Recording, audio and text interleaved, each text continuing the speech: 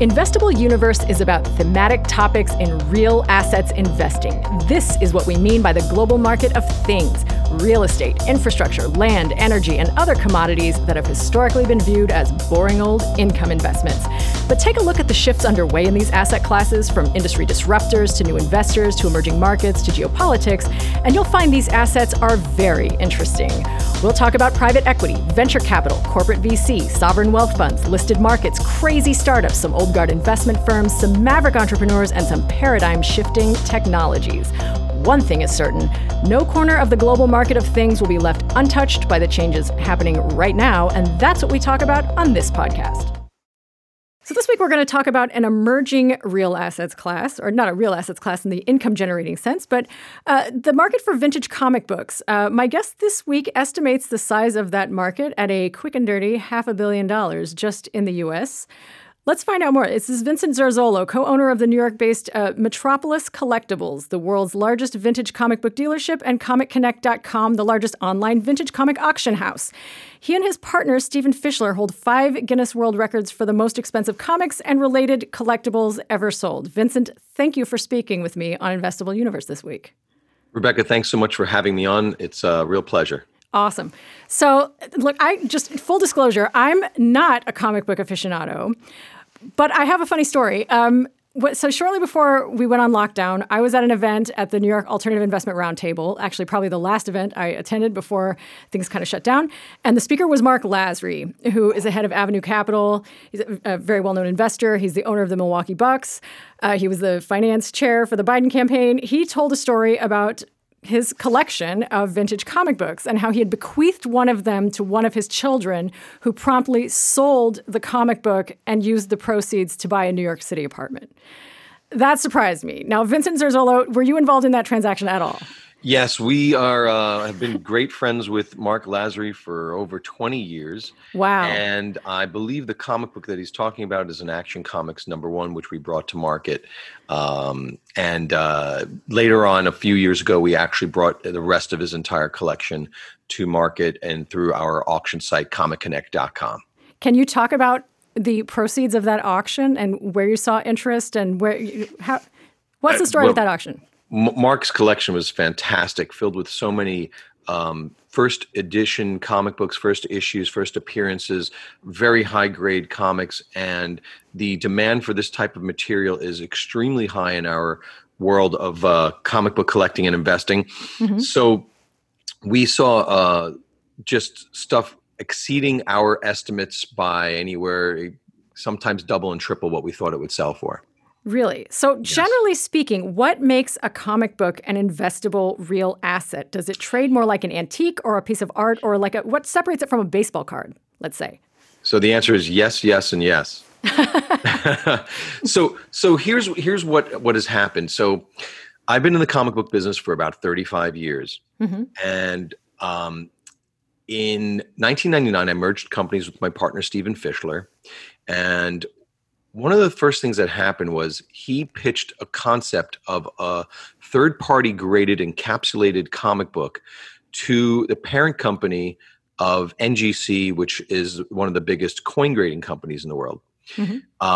So CCG is the parent company. He pitched the concept to them, and basically they were very interested in pursuing it. They needed a scale a grading scale to be able to quantify grades of a comic book. Stephen came up with a 10-point grading scale that's used throughout the world of comic book collecting. Mm-hmm. This started us down the road of seeing comic books become more commoditized. Also, the advent of the internet allowed for a lot more transparency and market information, and obviously competition and demand for the comic books that were in the marketplace. Whereas before you'd have maybe a print ad or a list you'd mail out, stuff like that. But then as soon as you have email and you have websites and you have eBay, you see things start to change dramatically.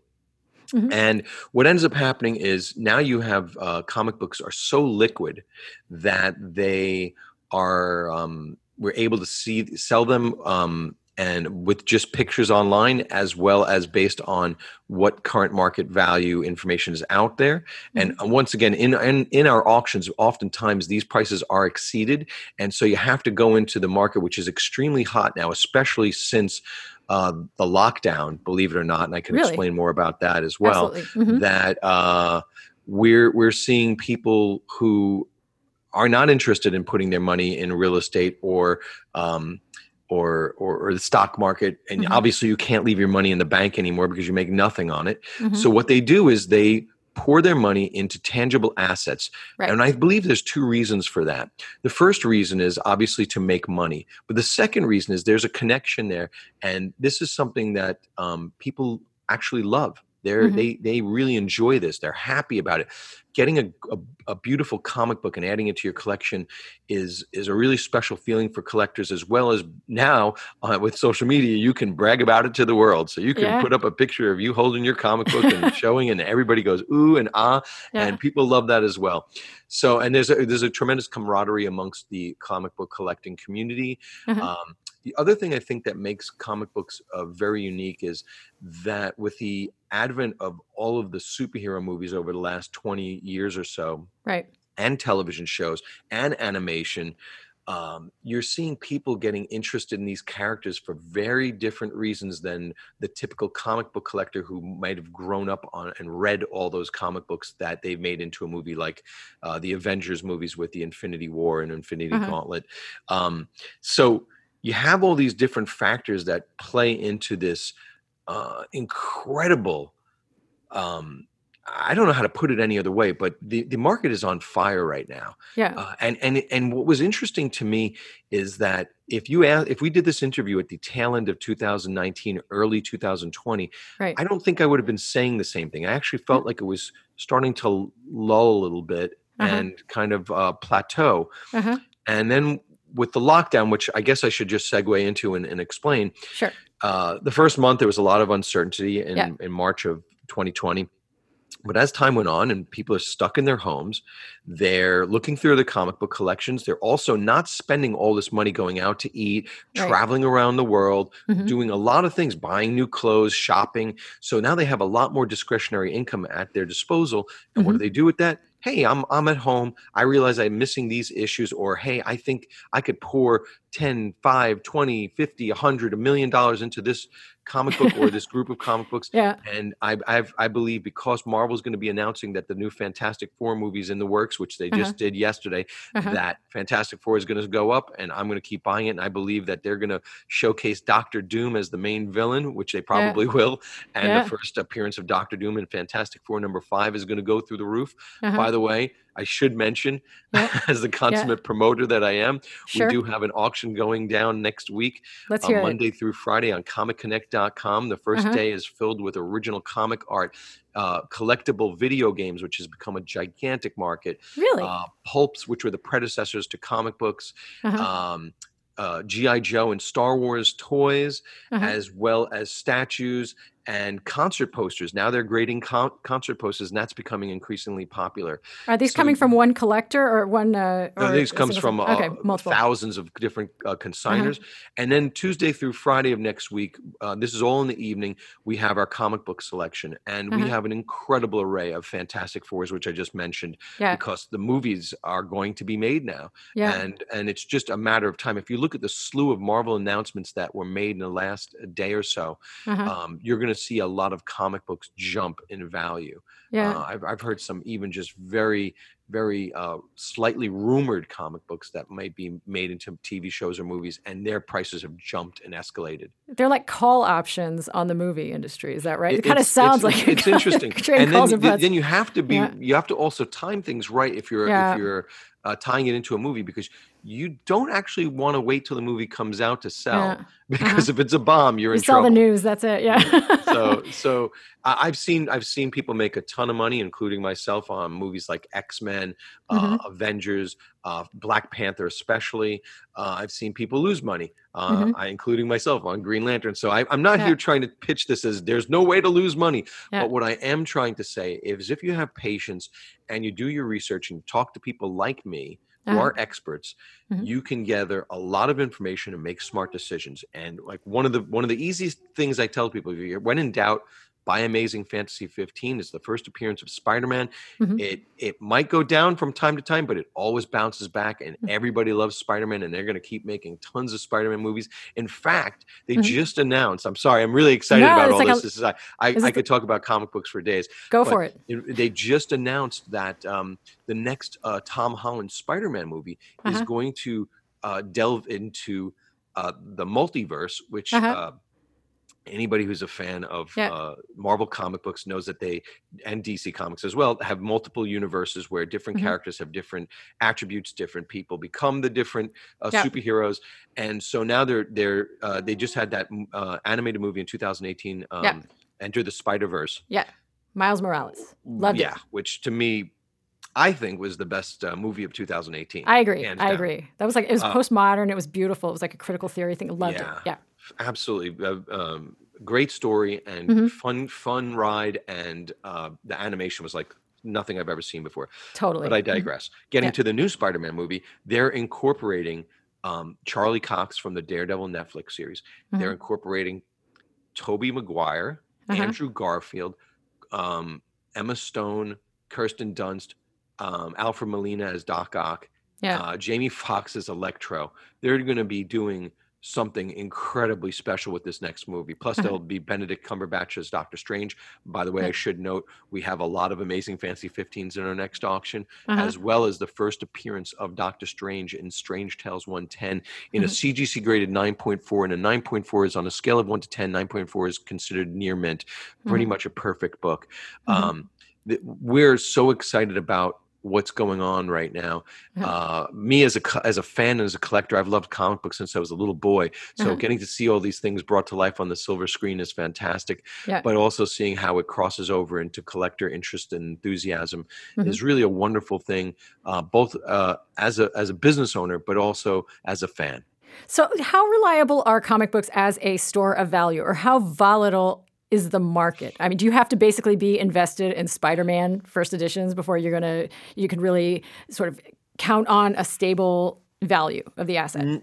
I would say the hard and fast answer is no, you don't have to just invest in Spider-Man. In fact, there are a lot of collectors who Mhm. collect by genre. So we have collectors who only collect horror, 1950s horror comic books, which is an incredibly big part of the market. It's Uh-huh. grown, and it was big in the late 80s or in the early 90s, and then the prices went up a bit too much, and then Mhm. they kind of plateaued.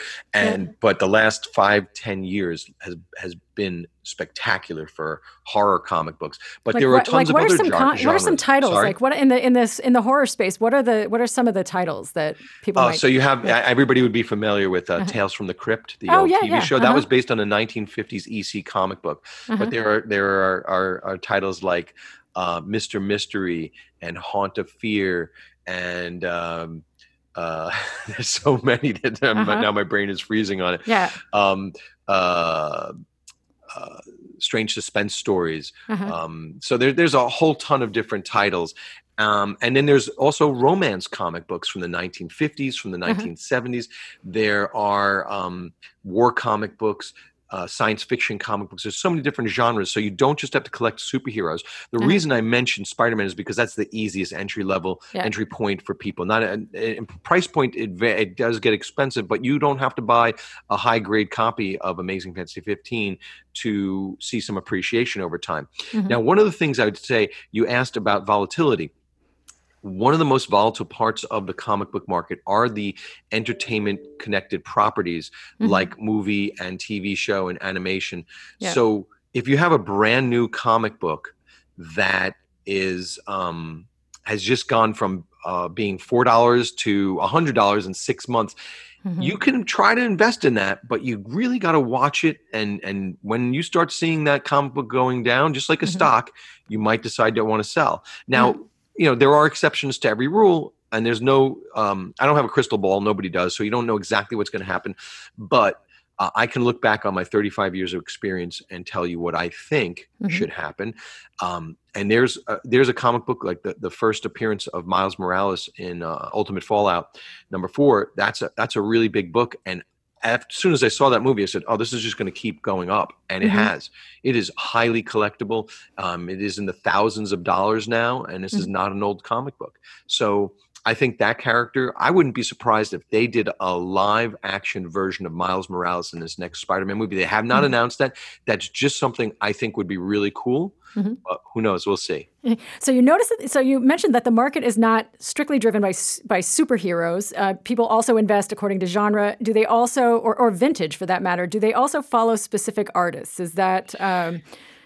That's a great question. Yes, there are certain artists that when they do a comic book cover or draw the interior of a comic book, there's an already built-in audience for that comic book. This does not always mean that it's going to escalate in value tremendously, but it could mean that when it first comes out, there will be a bump.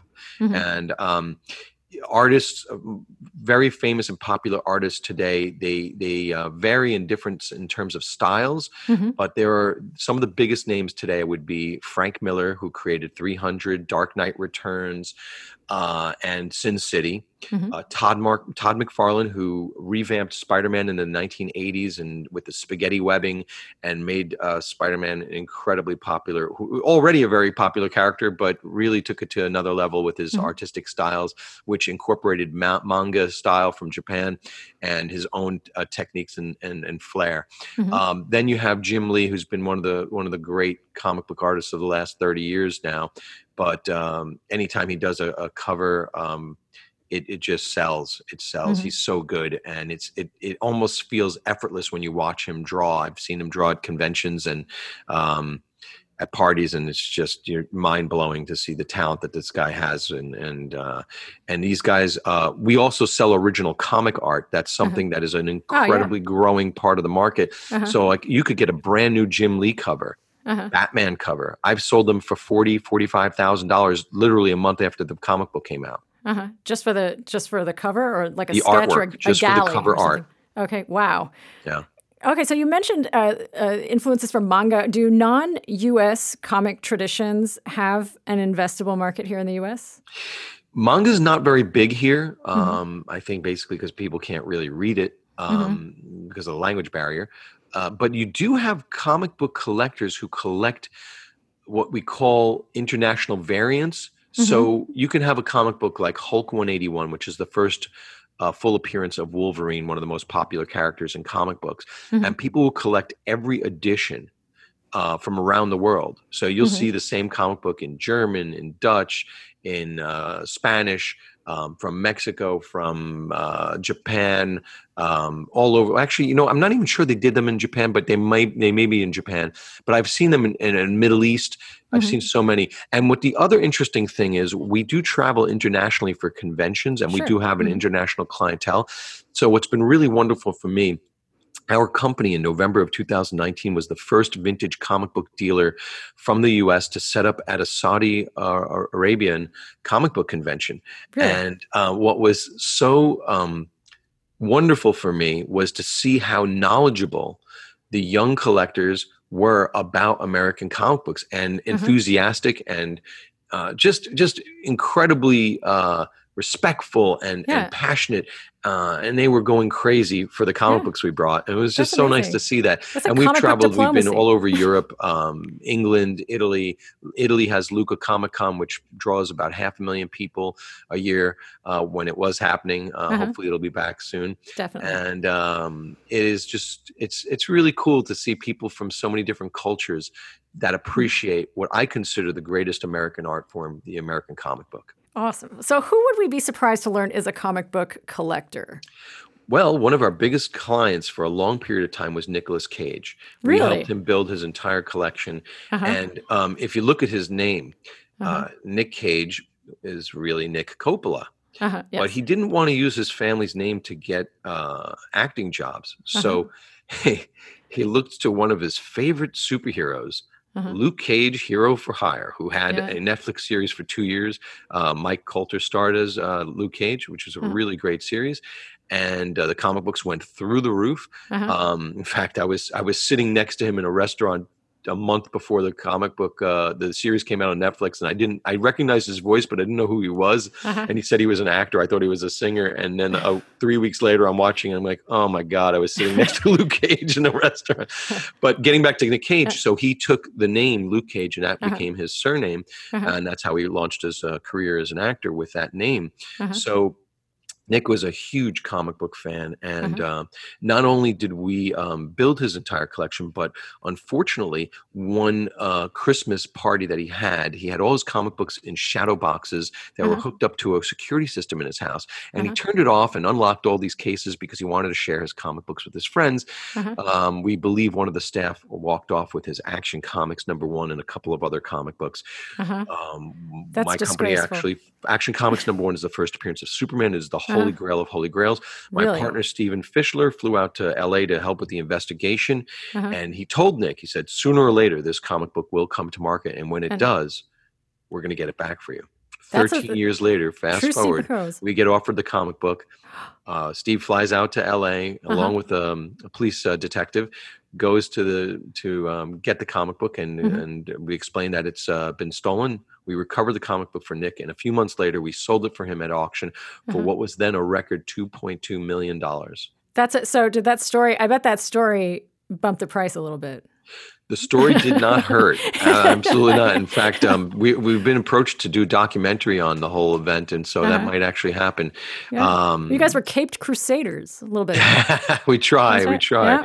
I always just say, hey, I'm a guy who loves comic books, and I've been really blessed and fortunate to be able to find a career in it. And I've always been a very competitive person, so I think my ambitions have helped us to grow our company and broaden into other categories, which I wholeheartedly believe will start to really blossom. Video games already are. Original comic art has been crazy for years, and I think concert posters are going to grow in popularity, as well as pulps, and I think those are two areas you can get in on the ground floor, so to speak, and really, really hit some home runs. Are you seeing an interested investor base, for example, in Asia Pacific? Are they interested in American pop culture items, or is there sort of a cultural divide there? Yes, very much so. We have collectors from all over the world. I would say if I'd have to pinpoint certain areas, I would say England, I would say the Middle East, and I would say Southeast Asia, especially places like Singapore and Hong Kong. Sure. Excellent. Yeah. So do you predict that there will be a move, or maybe you're already seeing it, a move towards something similar to like institutional investment in comic books? There already is. There are companies who are selling fractional shares of comic books. So if you can't afford to buy a $100,000 comic book, maybe you can buy 10 shares of it at $100 a piece, and things like that. So that's growing, and I think that's really wonderful because it allows people to share in the joy of having a ownership in something that's really, really special. And we're already seeing these collectibles like recently. And that's another thing I didn't even mention. We expanded into Pokemon and Pokemon boxes and cards, and they're going through the roof. Seriously, there's a huge interest in Pokemon. We also have 7 booster boxes, sealed booster boxes that we're auctioning off on Monday night. But the reason I brought up Pokemon is because with these companies that are selling shares like Rally Road, they are also, when they have interest from another party that wants to buy the whole thing, not just the shares, they're getting quite an incredible return in a short period of time. Yeah, so it's really wonderful to see all the different varieties of ways to buy and sell comic books. Other things that have grown in popularity during the last 10 months or so, I guess, since COVID, people are doing what they call claim sales, where they're doing their own like home shopping network on Facebook and Instagram, where they sell their comic books, and people, the first person who replies and through the messaging that they want it, gets that comic book. Really? So you're seeing a growth also in very low-end comic books, where comic books that might have sold for just $1 or $2 a few years ago, or maybe even 50 cents, are now selling for $5, $10, $15. So that's really wonderful to see. So there is a budget for every collector. There's a comic book for every collector. There's a comic book for every budget for every comic book. Any way you want to spin that. But there definitely are ways to invest in comic books where you don't need to have $10, $15, $20, $100,000. You can be somebody on a lower budget Hmm. that can find the angles to buy comic books and make money on them. Now, Hmm. one other thing I should point out, that there's an incredibly important part of the market that people love, which are signed comic books. So people will Uh-huh. send their comic books they'll get their comic books signed by an artist, Yeah. with a witness from the company that does the grading present, Uh-huh. and then these comic books are encapsulated in a different colored label, a yellow label that Uh-huh. signifies it's a signature series comic book. Uh-huh. And since COVID has happened, what the CGC grading company is doing is now they have the artists come down to their offices Uh-huh. so that they have them witnessing, and an artist will sit and sign an entire weekend, Wow. thousands and thousands of copies, and there's a charge for this. But usually Uh-huh. the result should be a more valuable comic book Uh-huh. afterwards, even if you include the fee for signing and the fee for grading and Uh-huh. shipping and handling. At the end of the day, if you're getting the right comic books signed and graded, you will see an increase in value. Uh-huh. Excellent. So you mentioned earlier that interest in comic books, or the comic book market, broadly speaking, has really picked up since the onset of COVID. What if the convention market or the events space is slow to recover? Once there's, let's assume there's a vaccine, it just never really picks up to the level that it was at pre-pandemic. How does that affect the comic book market, if at all? Or maybe you're seeing different drivers. I don't. So here's, I think we've seen a shift Uh-huh.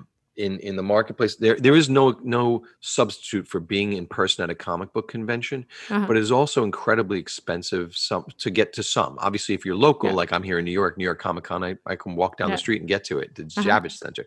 But Yeah. when I need to go to San Diego Comic Con and set up my booth there, just the travel, Mhm. hotels, and food for the week, and obviously paying my employees, it adds up to quite a large sum of money, Yeah. and that eats into your profits. Yeah.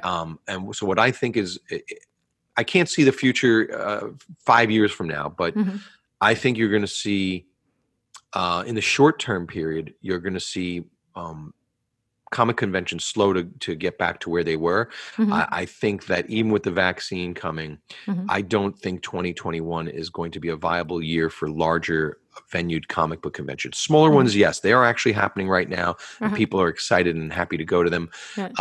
I do I'd say about 10 different comic book conventions per year, and Uh-huh. sometimes that's a little bit more or less depending on where we go internationally. Uh-huh. But I will tell you, for me, I love seeing people in person, but it is a lot of work to get ready for a comic convention, and it is Sure. exhausting. So Mhm. I'm not really missing them too much Yeah. right now. And it sounds like it's not necessarily going to affect valuations on the underlying assets. Is that true? The lack of comic conventions will not affect it. If anything, they've gone up. Uh-huh. Since there's no comic book conventions, everybody's sitting in front of their computers Yeah. and using that as their comic book convention. And Uh-huh. a lot of these conventions are doing virtual conventions. Yeah. So there is business being transacted there. Yeah. In fact, my older brother, who got me into comic book collecting, I have two older Uh-huh. brothers, Sal and Jerry, and they both collected comic books, and I'm Uh-huh. 10 and 11 years younger than both of them. So you had some vintage I comics from the beginning. sorry. You had some vintage comics from the beginning. Oh, my first Hulks were the first appearance of Wolverine. Uh-huh. My first X-Men's were the brand new X-Men team from the 70s. Yeah. So I really cut my teeth on some of the best material of the Bronze Age, which is the 1970s. So Mhm. I'm eternally grateful to my brothers. But I was going to say, my brother Sal runs a comic book convention called Garden State Comic Fest Mhm. in New Jersey, Morristown, New Jersey. Obviously, right now they're not running it, but what I notice at these smaller conventions is that there's a tremendous interest and excitement. Being there, being able to shake hands and being able to meet the artist, getting a Right. sketch done by an artist at a convention, just Mhm. taking a picture with an artist, or just taking pictures of the comic books on the wall of a dealer such as myself. Mhm. And then there are also the cosplayers. So cosplay has become an increasingly important part of conventions and the excitement and energy in a convention. Mhm. And I will tell you, some people have said to me, "Oh, I hate cosplayers. They don't spend Yeah. any money with me." I've got some very, very wealthy customers who cosplay. Really? And Anyone you they're can very mention? much Any into it. any stealth cosplay people? Any You high, know, ranking politicians or anybody? No, that you know what was really interesting? Bryan Yeah. Cranston from Breaking Bad walked around San Diego Comic Con with a Heisenberg mask on the entire Seriously. convention, Holy took moly. Yeah. pictures with people, but nobody knew it was him. Mark Hamill from Star Wars has Yeah. done Yeah. similar things. Uh-huh. So yeah, it's you see a lot of people out there, and Uh-huh. there are a lot of celebrities and musicians Uh-huh. from all different walks of life. Uh-huh. Obviously, billionaires. We actually built one of the greatest comic book collections ever put together. Over the last 20 years with client Ayman Hariri, Mm-hmm. who is an incredible guy. He also owns a wonderful, wonderful social media app called Vero, Vero, and I Mm-hmm. would highly recommend anybody who's gets a little tired of the vitriol on certain other Yep. social media apps. Go to Vero. Mm-hmm. It's just so much fun. I'm on there every day, and what I love about the site is there's no arguing, bickering, and Yeah. nastiness. It's just really friendly, sweet people, and it's director Zack Snyder's a social media app of choice. He Oh. announces all of his announcements on it, Uh-huh. so that's really fun and great. And Uh-huh. actually, he's actually follows me and, Yeah. and is really into That's comic books and very uh-huh. nice guy. Uh-huh. So it's really cool to interact with people and from different walks of life Mm-hmm. who are interested in comic books, who invest in collecting comic books, so just to help to make it a more fun and exciting and interesting place. Yeah. So you mentioned the impact on the physical convention space, and those are typically, live events and a huge production, et cetera. But what about the hit to regular bricks and mortar establishments like your HQ in New York City? I mean, do you think that those are going to take a long-term hit? Well, luckily for us, most of our business is mail order Uh-huh. and through our auctions and internet business. Mm-hmm. So we don't rely on walk-in traffic as much, but we do get some. And even through the last few months, we get people who come in on a weekly basis to buy their comic books. Mm-hmm. Having said all that, I do have tremendous sympathy for anybody has a comic book store. Uh-huh. Over the last year, it's got to be difficult. It's Definitely. difficult anyway, but now Mm-hmm. even more so. And Mm-hmm. also this year, one of the publishers, I think it was DC Comics, moved away from Diamond distribution, so basically all the comic books were ordered through Diamond, and now you have to order your DC Comics through a second distributor or several different, depending on which part of the country you're in, which I think adds a lot of work to a comic store owner, and that can't be easy. Mm-hmm. However, I mean, I just talked to a friend of mine in Texas, Bedrock City Comics, my friend Ricky Evans, who just opened up a brand new store last week. Wow. So, hey, I mean, that takes a lot of courage to do. And he's very bullish as well about the comic market and feels like there's a lot of room for growth. I think the toughest thing, in my opinion, for the average collector is keeping up with buying comic books on a weekly basis, because the cover price for a brand new comic book is about $4 to $5. But you can get subscriptions to watch read your comic books on websites, so that helps. Having said all that, I will point out something Stan Lee said to me once. He said when he was asked about if he was worried that people would stop buying comic books and only read them online, he said, "Comic books are like boobs. They're great to look at, but better to hold in your hands." No, that's Stan Lee, not me. That's Stan Lee. Well, so incidentally, is there a rising segment of the market that's female driven, female readers, female investors? Yes. Is this heavily male dominated? That's a great question.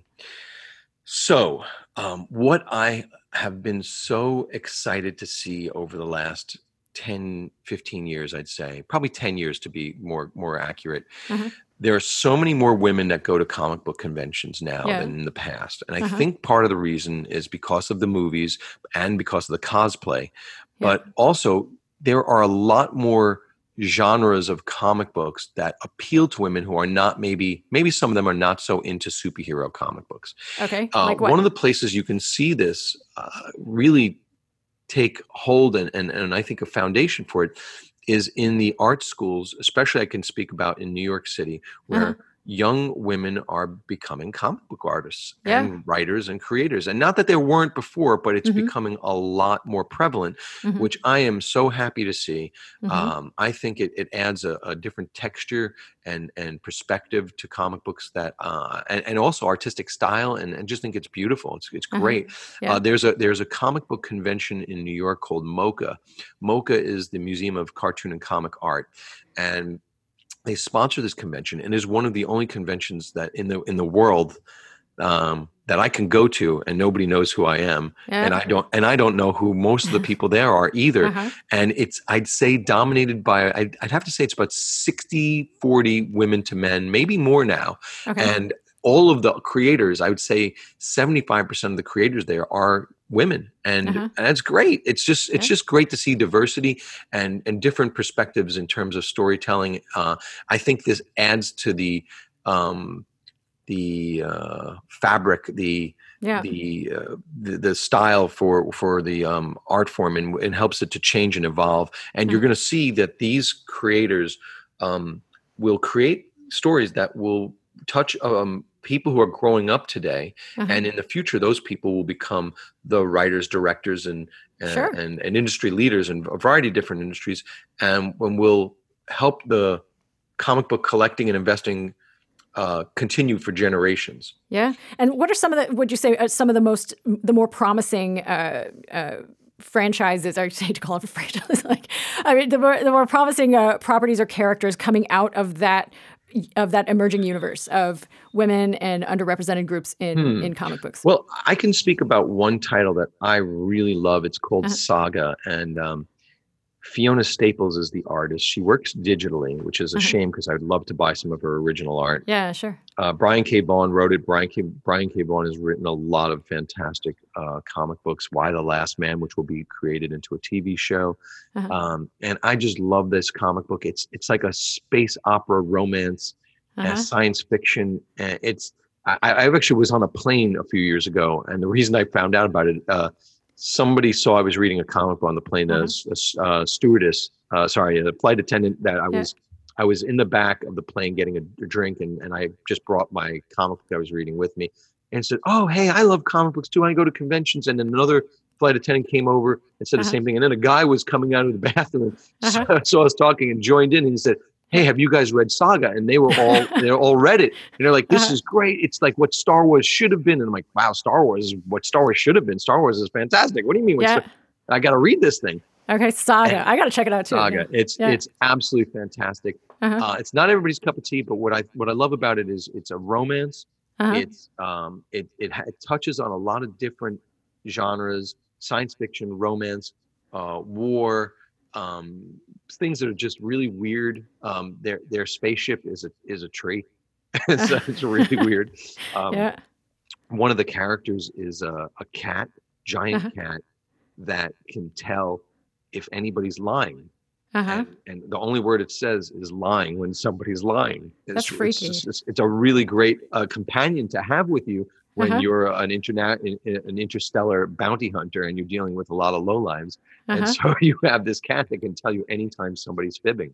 That's crazy. So now it's set in the art market, which I have, I have a little familiarity with the art market, but it's very, very difficult to scout out the artist who's going to break through, or who's going to become a hot thing. And so it's often said that if you're going to collect contemporary art or very new art, you should really not try to second guess what you personally yourself love, because it's just too difficult to try to guess the market or try to time the market.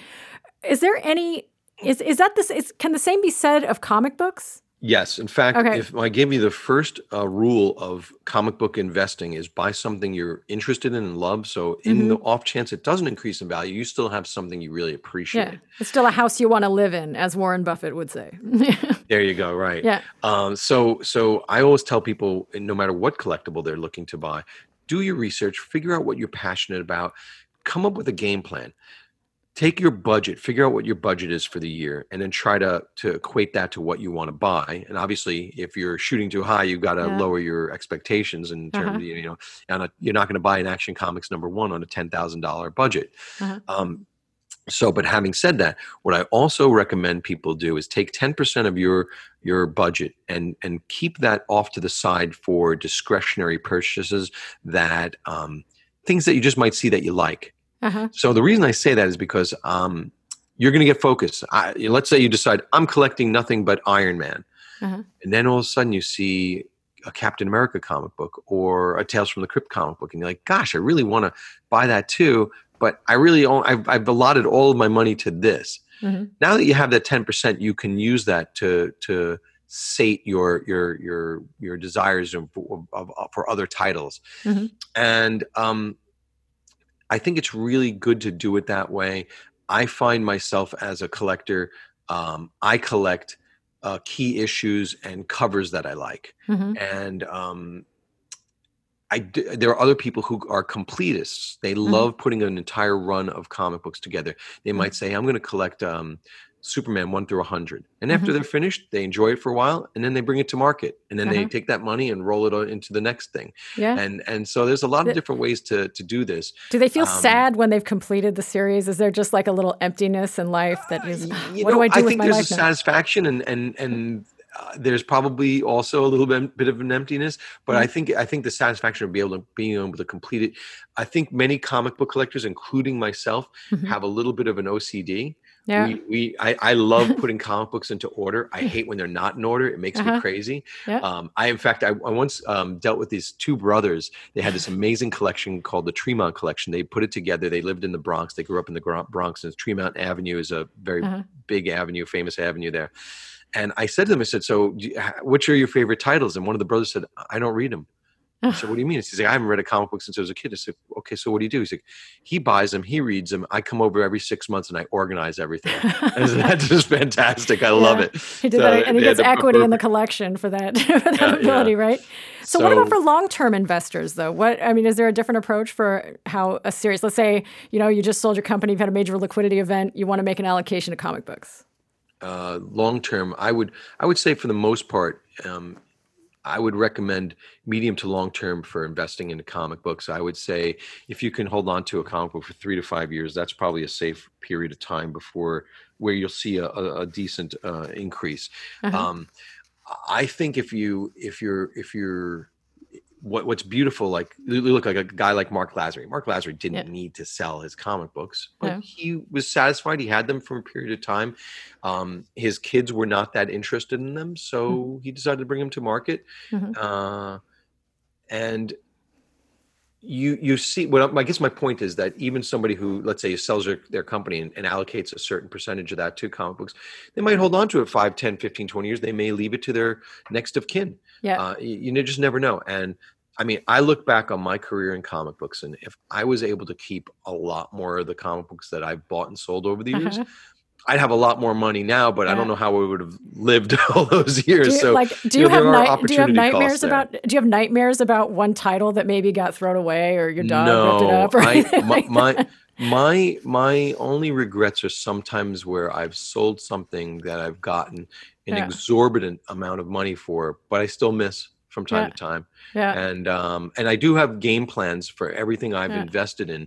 I'm gonna just switch the camera around for a second for you to see. Everybody else is on audio, but all of this stuff on the walls is all original comic art. Wow. And I have an even bigger collection in portfolios, as well as my comic book collection, plus our inventory, which is my revolving collection of about 150,000 comic books. But I've set aside certain comic books that I've invested in, and certain comic books that I will hold till retirement, and certain comic books that I use to increase value over, let's say, a couple of years, and then I sell them and I take that money and I roll it into something else. So I have done pretty well, I'd say, over the years. And I've also, I could tell you this, I've also made a lot of people a lot of money. And sometimes I have to push them a little bit and just keep telling them and say, look, I'm really sure about this. I value you as a customer. We've known each other for a long time. I'm not going to put you into something bad. And if they trust me, I can say that overall, for the most part, we do see an increase. I've also tried to dissuade people from buying certain comic books that I thought were overpriced, overvalued. And sometimes they listen to me, and it's a good thing. Most of the time when they listen to me not to buy something, it's smart. Do I make some mistakes? Listen, again, nobody's perfect. Nobody has all the answers. Anybody who tells you that, just run away from that guy, because you don't need that guy or woman advising you on how to invest. So a final question. So on the topic of your hits rather than misses, you and your partner hold 5 Guinness World Records for the most expensive comic books and collectibles ever sold. Very quickly, what were they? Top 5. Okay, so we sold the first $1 million comic book, which was Action Comics #1 in 2000. I think it was 8. Really? I think it was Who bought 8. it? It was either 8 or 10. You know what? It all blurs together at this point. Yeah. But he was really incredible about that. So we sold the Action Comics #1 in 8.0 condition. And then like a month later, another collector said, "Why didn't you sell me that book? I wanted it." That's when we went out to Mark Lazary and got his copy. Oh, okay. We ended up selling that one. And so we've sold Action Comics #1s for 1 million, 1.5 million, 1.75 million, 2,053,000, 2.2 million, and over 3 million. We also sold the first Silver Age comic book, which means it's from the 1960s. That broke $1 million. That was Amazing Fantasy 15, the first appearance of Spider-Man, in CGC graded 9.6 condition. We sold that for $1.1 million. The previous record for a Silver Age comic book at that point was probably $400,000. Wow. We also bought and sold the world's most expensive check. This was the check that DC Comics wrote to the creators of Superman, Jerry Siegel and Joe Shuster, to buy the first Superman story in Action Comics #1. We sold that check. We auctioned that check off for $160,000. Wow. Also bought the most expensive and sold the most expensive American superhero comic cover art, which was the cover to Amazing Spider-Man number 328. It's a really great cover with Spider-Man. He gets the cosmic Spider-Man, it's called. He gets the cosmic powers. He's now stronger than the Hulk, and it's him punching the Hulk into the stratosphere. And that cover we bought for $657,000 and sold for $693,000. That's it. An alternative asset and alternative investment space. Vincent Zerzola, thank you for speaking with Investable Universe this week. Thank you so much for having me. It's been a real pleasure. I've really enjoyed it. Awesome. Talk soon. Bye-bye. That's all we got for Investable Universe this week. If you liked what you heard, share the link, check out the site at investableuniverse.com, or pitch us for future episodes. The address is editor@investableuniverse.com. My name is Rebecca Darst, and you'll hear more from me next time.